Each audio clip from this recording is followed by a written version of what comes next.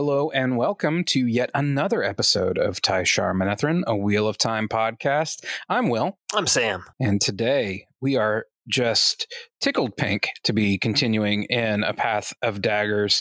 I do feel like we have to say this because we've been poking fun pretty hard at Path of Daggers. We love these books. We really enjoy these books. And, if you feel like you're tired of hearing us poke fun at them, I want you to know it's all in good fun.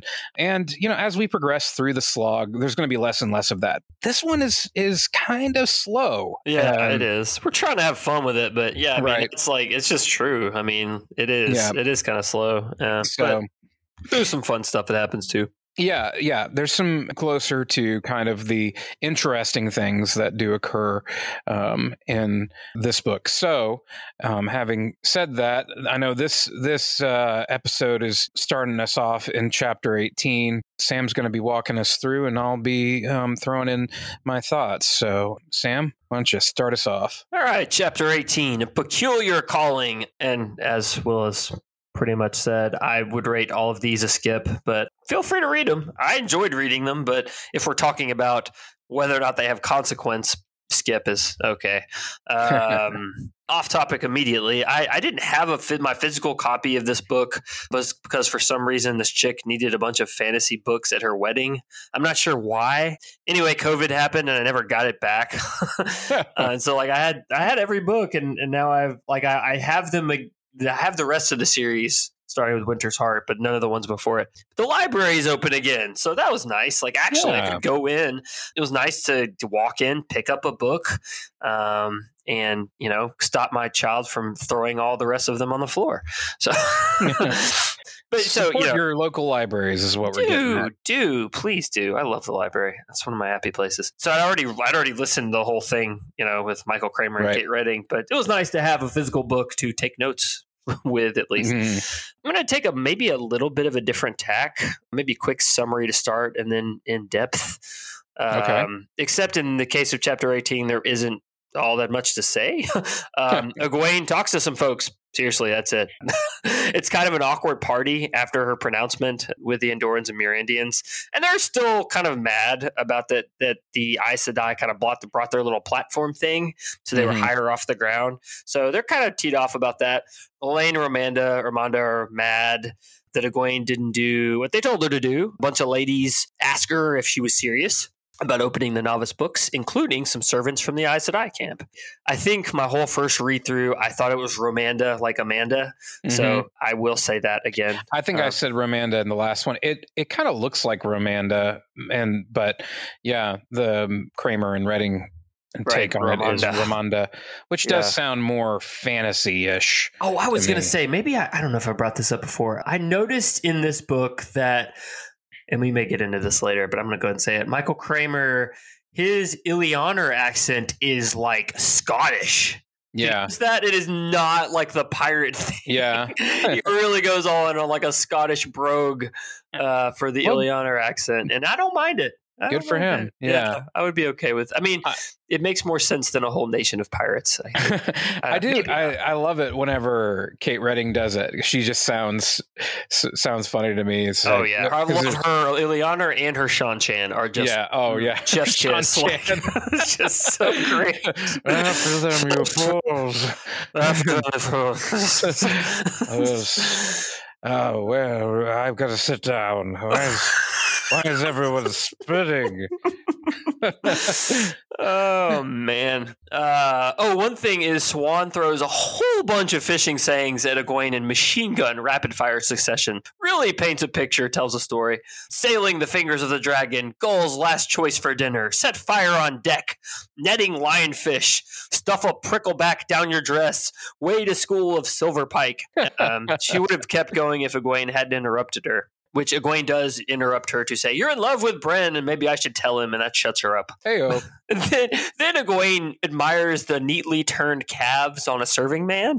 I thought was a nice little detail there. She's walking by, she's like, "Oh, hello." I want that moment. I need that moment in the show. I really do too. Yeah. Yeah. We've got to have Madeline Madden, have a guy walk by right at that. Just yeah. Got some capri pants there. I like it. Look at the calves on that guy. You know, in an episode of How I Met Your Mother, there's a whole thing about how Lily, part of the reason that she fell in love with Marshall is because of his calves. Oh, okay. There's this moment where he's upset with her. They're broken up at that point. And spoilers for How I Met Your Mother season 2, by the way. He wears those pants that have zip off legs. You remember those? Like, yes. I mean, they still make them, I guess, but I remember those were kind of a thing. Like we were like middle school, high school. You could that, and the ones you would like that had the buttons. You could just pull them all the way off at once. Yeah, that's right. That were like almost like tearaway. I mean, the 90s are back apparently, so I'm sure we're not too far away from the tearaway pants. Yeah, it's true. And yeah, anyway, so he Marshall shows up with the zip off pants and like takes them off, and he's like massaging his calves, and she's like, oh. Not playing fair. Yeah, so I think of that every now and then when they talk about well-turned calves. These guys walking by with like their man prees on, so they can show off the neatly turned calves. Right. I just think of some reality TV show or other that gets calf implants. Oh man! Wow. That sounds uncomfortable. It does. It seems like a really bad idea. I mean, like implants in general. Yes, true. True. No matter what body part gets silicone inserted into it. Right. Seems not great. It just seems like that's, those are muscles that you need to use regularly just to get around. And you're just adding bulk to them that they're not function. It's not functional, right? Like, like just do some like calf raises, man. Yeah, exactly. Right. There's actually a proven way you can build it up. Yeah. Yeah. So, anyway, well-turned calves, guys. That's probably the most important thing about this chapter. Definitely, well-turned calves in the show. Yeah. I hope everybody, as Daniel Green said, is all the cast is working out their calves, all the guys. Right. I need them. I need MCU level of fitness for calves. Only for calves. Just for calves. Yeah. Chris Hemsworth, but for calves. Right. Yeah. Chris Hemsworth from the knees down, my friend. There you go. Yeah. So next, Egwene corners Talmanas and grills him about leaving to take the band to do mercenary stuff in Murundi. She doesn't exactly need the band anymore, but she likes to have him close, gives her extra options. Talmanas tells her that she changed the border today, that it's always been fluid between Andor and Murundi, but not anymore. Talmanas says that Rodron wants the band, a foreign army, to sit and wait while he unites the Murandian nobles. Probably Matt will show up to take the band somewhere else before anything happens. Promises not to start a war there, and then at her behest, and asks if Egwene is Ta'Veren herself. Nope. The Amyrlin seat is quite enough for anyone. So people start to notice the Amyrlin seat talking to the leader of the Band of the Red Hand. So she kind of mingles a little bit more, talks to some more nobles, including Pelavar, and says, "You must be pleased to hear that Elaine is on her way to Caemlyn." He says she has a claim to the throne, which confuses Egwene because Elaine had always talked about Pel like a favorite uncle, and he supported her mom's claim. So she didn't really understand why he wouldn't support hers. Egwene tells some serving person to find Shiriam and get everyone mounted, no matter what it takes. Get them on the road. I do like how it's like, are you sure you're not Ta'Veren? Which is almost, I feel like a little self-awareness coming in from Jordan. Like, yeah, I know I'm pushing it a little here that this would all just, everybody's totally cool with her doing all this stuff. Right. Everything's working together. The plot armor is strong for Egwene. Right. Certainly. Yeah. More so than like Elaine and Nynaeve. I mean, I feel like they get pushed around and beat up more. I agree. Than Egwene, yeah. I mean, I kind of feel like that the emphasis on Egwene's time with the Aiel is so important to her later success. Like, I think she has those moments of humility and being brought low early on, and then it kind of like pushes her to success later. She's had that experience that these others haven't had. It gives her an advantage, I suppose. True that.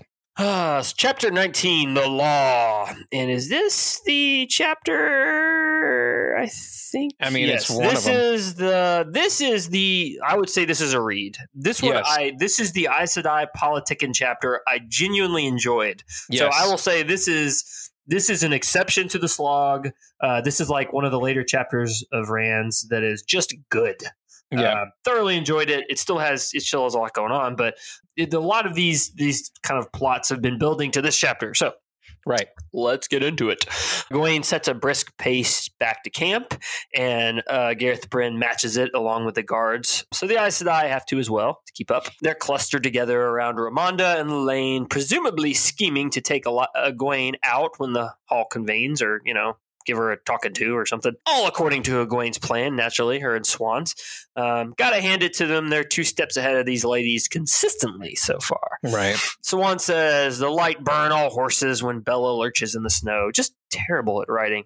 Like me in cars. No, Will, in case you're wondering, my driving skills have not improved very much in 15 years. I remember watching Sam because we were on our way back from a camping trip and got pulled over, and his wallet was in the back of his truck. So I was just so nervous as he got out, hands raised, like...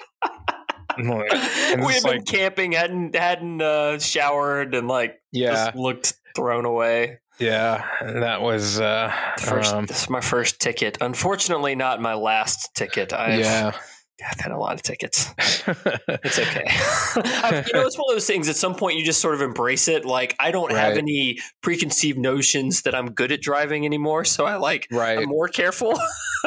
Yeah, it doesn't stop me from getting tickets still. But I'm the same way now. I'm like, when I was a teenager, I thought I was like, a good driver. Exactly. I've been disabused of those notions. Right. Exactly. Yeah. Siuan definitely is the same way. Sheriam hasn't found out much about the Aes Sedai and Andor with Tower Guards rumor that Egwene had heard when she was talking to some servants. I don't know if I'd mentioned that or which chapter that was in, but she dismisses it as a rumor. Takes the opportunity to say, didn't you ever learn to ride, Siuan? You'll be too sore to walk. Egwene says, shut up. Both of you shut up. As she realizes that if Elaida really did mean to confront them, the force would be too large to hide. So that leaves one alternative for these so-called Aes Sedai with Tower Guards and Andor, that Elaida has sent sisters to the Black Tower, which seems like a heck of an intellectual leap, but you can see how she got there. And also she's right. We know that. First, no, but yes. Right. Like, how did you put that? No, that doesn't. Yes, that's true. But so Egwene thinks, no point in worrying about that right now. Got to deal with Elaida. Got to, cook the chicken in front of you, whatever the heck the particular turn of phrase is.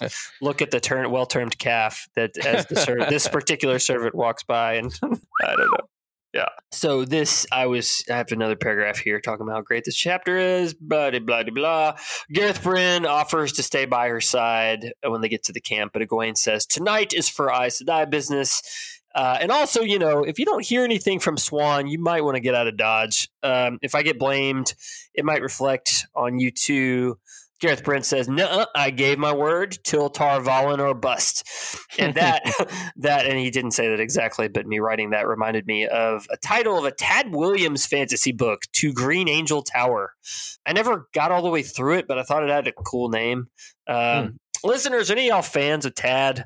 I can't imagine having a name like Tad. Just Tad. Yeah. Yeah, and the idea that there's somebody at some point who will have grandchildren named Tad. Oh, yeah. That would be a grandtad. Oh man, you don't have to go by G-Dad or Papa or whatever. You just be Grandtad. if my name were Chad, I would totally go by Grandchad. Yeah, sure. Like, I mean, the idea that there are like grandfathers named Chad is hilarious to me. Like, by that itself. does seem wrong. Like, yeah, Chad shouldn't be a granddad. Yeah, he's Chad. Right. Chad should be like a college dude or college age dude who's dropped out. Yeah, don't tase me, bro. Like, yeah, exactly. Yeah. Huh. Chad. Oh, listeners, if your name is Chad, write in and tell us what your experience has been being named Chad. How's that? And same with people named Karen. Yeah. I have Rachel, my wife's aunt's name is Karen, and I wonder how she feels about being named Karen today. I was just discussing it with a Karen friend of mine last night. Oh, yeah. How does she feel about it? She's not crazy about it. She feels like it's become a bit of a slur. Yeah. And I understand, I wouldn't love it if suddenly we referred to jerk dudes as wills. Right. Yeah. All of a sudden. Karen rolls off the tongue in a certain way that's very satisfying. I think names like Will and Sam are just not as there's no hard to that. Yeah. Right. We don't have hard consonants in our names. Yeah, so that's true. Yeah. We tend to be hero names, in fact. Right. True. Yeah. True. Yeah. Gawain has done some true Aes Sedai level scheming to get to this point. As we've seen some, but really, we haven't known what her end game was or directly. It wasn't spelled out. We could kind of guess. Before going to the hall, she asked Swan if there's anything left that they could have done. Nope. Swan wants to talk about Gareth Bryn. Please don't tell him. He'd take advantage. And she says, oh, not like that. He'd make my life the pit of doom. And Egwene thinks that Swan can be a bit of a prude. Swan pouts about it a little, but then changes the subject to the hall. Timing is everything, and if Egwene lets Ramonda or Lelaine take control of the conversation, she'll never get it back. She kind of gives some background on Ramonda, says that she wanted to be Amyrlin once, and when someone else got it, that was the reason Ramonda retired. She's like, fine, take my toys and go home. And I guess the chance of having power again is why she came back out of retirement. And I have a nice typo here. Egwene calls a question. I was trying to say of the hall, and I said for the hall. Egwene calls a question for the hall. Yes, she do. Who will stand to declare war on Elaida?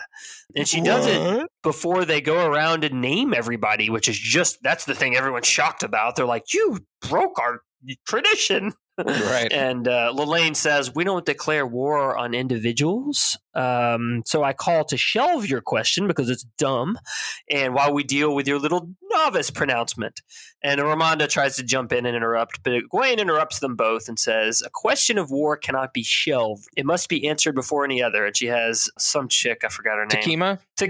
Is it? I don't know. Yeah, I think it's. Is it? I think it's Takema because she's the brown sister. She's like an expert on everything to do with the law. Yes, it is. Okay, I did have that in my notes. She says, can you confirm that this is the truth? We have to solve this question, answer this question before any others. And she's like, yes.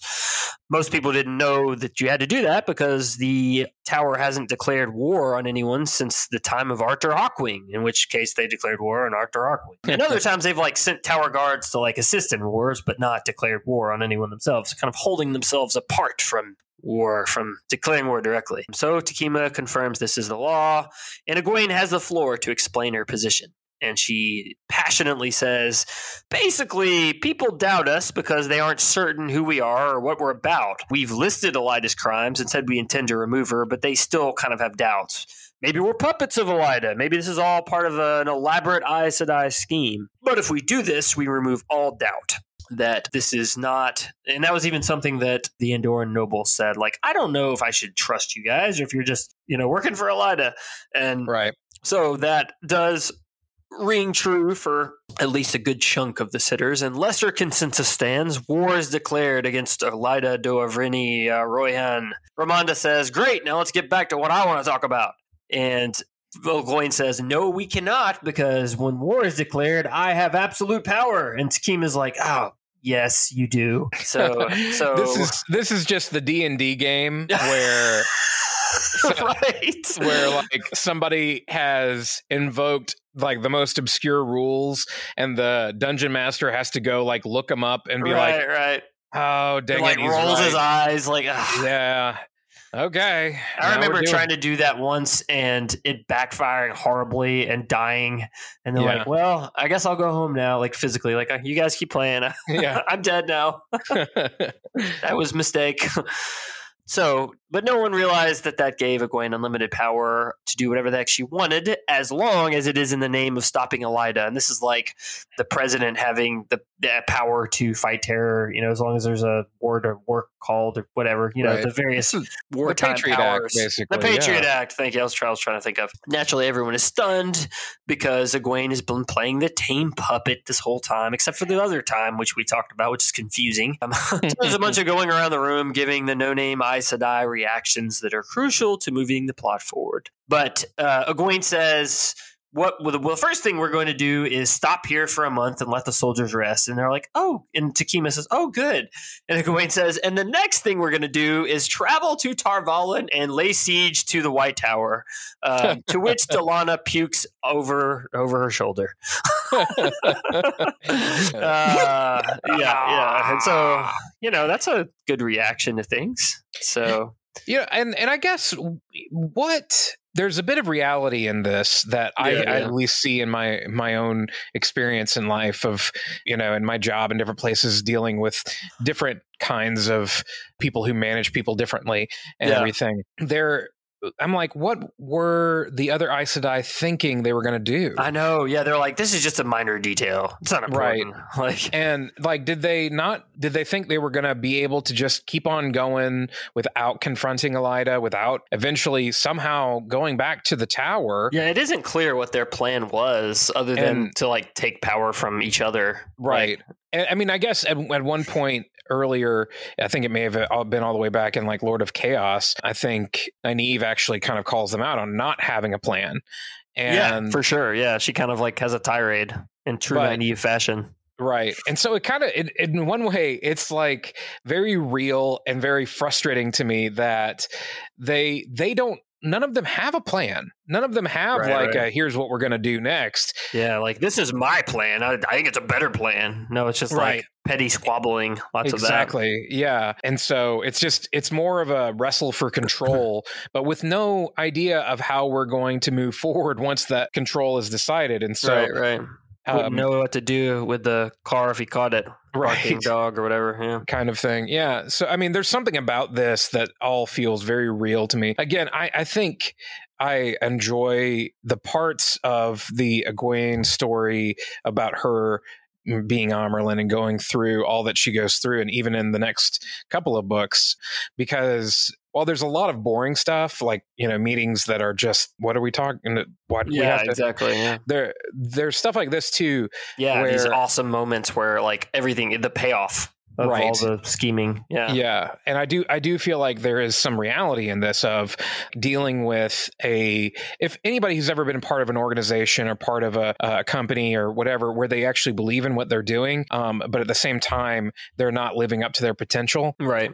I feel like can identify with what Egwene goes throughout the latter half of these books. Yeah, feeling like imposter syndrome and then kind of growing into the role kind of thing. Yeah. Yeah. Well, and also dealing with, and I don't know, maybe there is kind of a stereotype that our generation, a lot more of us ended up in management or leadership roles earlier. And I think there's some way in which I feel a little bit of kindredness with Egwene in the sense of having to figure out how to be respectful and deal with people who are more experienced than you, who are more knowledgeable, but also haven't taken the initiative up to this point. For sure. And so how do you do that and be assertive with those kinds of folks that are more experienced than you and everything? And you have good reason to be intimidated by them. But at the same time, it's the role you're in. It's your job to grab hold of things and say, all right, here's what we're going to do. Yeah. Even if they don't want you to do that. Yeah. Yeah. That's a good point. I like that. I feel like I can apply that concept to my own life a little bit. Well, that's what I'm saying is as I was reading this, I was finding myself thinking about one of the topics that I like to read on in nonfiction is organizational health and leadership and things like that. That's kind of one of my random areas. And so it was funny to me, reading these parts and seeing what I felt like were a true example of a toxic organization. Both Tower in Exile and the Tower proper have toxic traits while having good goals, clearly, Sure. and having lots of good people involved in them. I felt like it's like, in one way, this is all just kind of a parable. Listeners, forgive me, this is all just sounds boring and pedantic, but I just think it's could be seen as kind of a parable for that kind of organizational health that could be applied to business or nonprofits or anything really. I like that. I think that fiction, fantasy, whatever, is at its best when it's successfully portraying real life, like, the types of problems that normal people have. Right. And this is an example of that. And, it's like, wizards and witches that are, or whatever, Aes Sedai who are squabbling, but it like in the moment, it doesn't matter. Like, it just like, that's just a framing so that you can tell the story. And, Sure. I think surely Jordan had that sort of thing in mind when he was writing this. Well, he may have had it in mind, and don't bring Shirley into this. I made that joke today. My wife gets mad at me. I always make it. Chapter 20, Into Andor. What it says on the tin. Back to the Supergirls. They're at Elaine's estates in Camelin. Lan pulls the Shan-Shan crossbow bolt out of Birgitta's thigh and says, Tyshar Kandor, because she dresses Kandori. But she's never been there because it didn't exist when she was last alive. So, oopsie. She's like, yes. Yeah, yes, Kandor. Yes, I'm going to go that Google is where that I am later. from. I'm going to go look at that Wikipedia page. Place, city, country. Learn some facts about that to have for dinner parties. So the entourage rides toward Camelin and not much happens. Lots of rumors about who will get the Lion Throne. Elaine messes around with a Tirangriel they found, with several that they found in the storeroom. At one point, she passes out and wakes up in her bed. Nobody will tell her what happens, but everyone thinks it's hilarious. So she did something embarrassing and can't remember it. Sounds like the time I got my wisdom teeth out and cussed out a nurse while I was on codeine or laughing gas or whatever it was. They were not happy with me. They were not happy. I don't remember it. So honestly, I'm scouring this chapter for anything else to talk about, and it's a lot of traveling. There's some drama with the kin, I think, not worth mentioning. R'Nihil forces Marillilla to start training the Windfinders and treats her like a servant. The kin are appalled by this turn of events, but they're also starting to see the Aes Sedai more like people than they used to, which is problematic for controlling them. Elaine and Nynaeve go to Salidar in the World of Dreams and find a note from Egwene that says, stay in Camelin and be silent and careful. So that's it. They're into Andor. You can certainly skip it. Chapter 21, Answering the Summons. We're back to our boy, Mr. Althor. Nope, not Matt. We have no idea what he's doing this book. Not one single perspective of anyone in Ibudar after the Shan-Shan invade, which is insane. And Matt is probably the one that I hear the most of people saying that like he's their favorite character. Yeah. And having him basically not absent. Present, yeah. Yeah, it's just kind of crazy for a whole book. Yeah, we will catch up with him in chapter 15 of Winter's Heart. Which, to be fair, we do that with Perrin earlier in the series. Yeah, that's true. But I don't know, it feels different this time. It feels like we should be checking in. Yeah, and it always is no fun because functionally we end up going back in time in chapter 15 of Winter's Heart to catch Matt up on what's been going on. Yeah. That's one of the things that you kind of run into out the, Winter's Heart. And then, Crossroads of Twilight, the first 23 chapters are checking in with everybody right after what happens at the end of Winter's Heart. Yeah. Winter's Heart. Yep. That is true. So Rand has sent for a bunch of Ashaman who ride out of a gateway in a column. They're led by a dude named Charl Gedwin.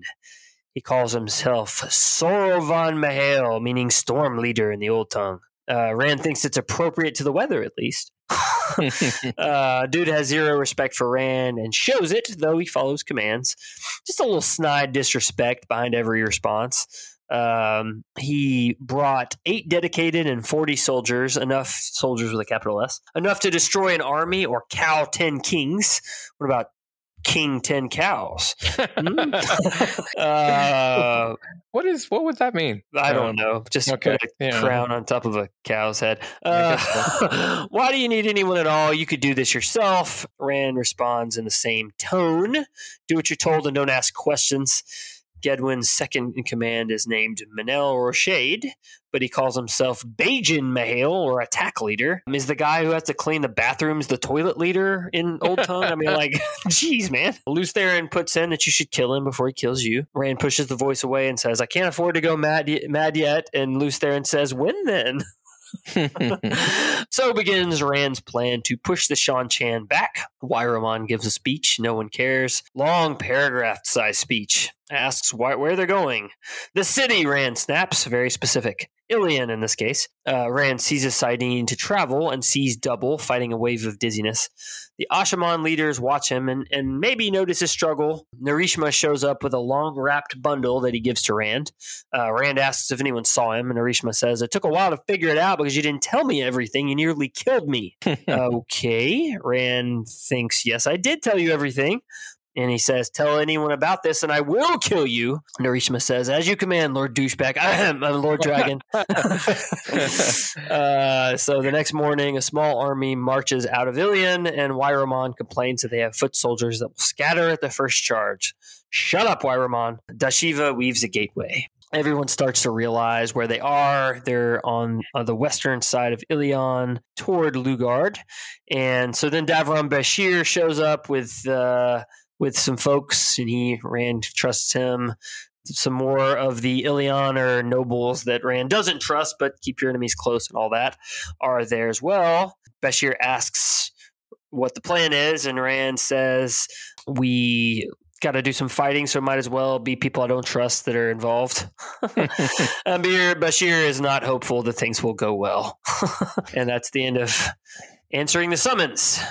So on to chapter 22 here. 22, Gathering Clouds. Gathering Clouds, yeah. So we're winding up to kind of the big moment here. It did happen. Not much happens. We're about to get to some really cool stuff. The only things of real import that happens is Rand's talking to some noble ladies whose names I've forgotten, and one of them sort of lets slip that she knows that Rand cares more about the ladies and doesn't want them to get hurt. And this is just shocking to him. He's like, you know about that? I'm like, dude, yes. Who told you? Who said, I don't care about women? You can die all you want. Who cares? It's like, dude, how do you not realize that that's so obvious? Yeah. The other things that happen is an archer tries to kill him. It was that one of the dudes from Samael's army that was the leader of the little I don't know his name, the leader of the rebellious group that said they would join Rand's army. Turns out he was bribed, although no one gets to ask him who bribed him because he's been blown apart by Saidin. So yeah, I hate it when that happens. Tiny detail. At the end of this chapter, we switch to a Shan-Chan captain perspective dude who is apparently quite experienced in Shan-Chan. And there was a lot of rebellions that he helped put down. So we kind of get the idea that he actually knows what he's about, and we'll see how that goes. Whether or not Rand's plan will be successful, given that someone on the other side is actually competent. Rand continues to have trouble channeling and can't even kill the archer dude. Somebody else has to do it for him. And it's the Ashaman can tell that he's having trouble. They're you can tell they're probably thinking he's going crazy already. And maybe he is, who knows? Basically ends with the Ashaman say that the Shan-Chan have been located. So we're going to go fight them, and it's time to go fight them. So that's the end of the chapter. And that's the end of our section for this podcast. Always want to remind you that you can contact us. Go to our website at tsmpodcast.com, fill out our contact form, say nice things, and we will mention you on our next show update off topic spoiler episode. If you have any other corrections or concerns or questions, we love to entertain those. So please send them our way. You can also contact us via Facebook, Instagram, or Twitter at Podcast TSM on all those platforms. Also find us on YouTube. If we get enough people to get a vanity URL, Sam and I might do a live stream sometime. Heck yeah. So thank you so much for listening. And until next time, Ty Sharmanetheren.